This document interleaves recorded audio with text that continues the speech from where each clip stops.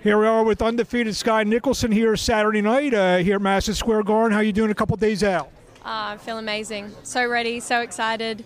Love the buzz around fight week. Can't wait for Saturday night. Your first year, very active. I believe 5 fights in your first year.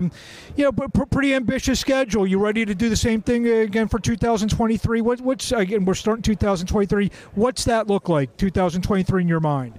It's looking like hopefully another 5 fights, hopefully some world title straps in there as well. So looking to move fast. Every fight between now and those world title fights is a step closer to making myself mandatory so I can fight for those titles. I know that you staying focused at the job at hand, but like I said, you are moving fast, and title fights are probably going to come sooner or later. Is it hard to kind of not look too far into the future, and not lose what's in front of you?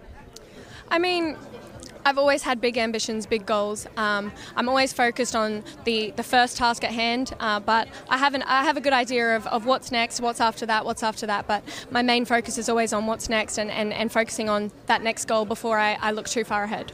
With everything going on with the Matchroom now, they actually signed another Australian fighter yesterday. With all they're doing in Australia, it will be a dream come true, maybe to fight for a world title, defend world titles back home? Yes, definitely. That's definitely in the plans as well. We want to bring big fights to Australia. I would love to fight for a world title, whether it be defending a world title or challenging for one. But a world title fight back on home soil will be, definitely a dream come true. You fought here in the States, specifically here in the big room, the Garden. You fought in Britain. You fought at home. What's that been like? Your first year. I mean, you're fighting all over the world. It's been incredible. It's been everything that I'd hoped it would be.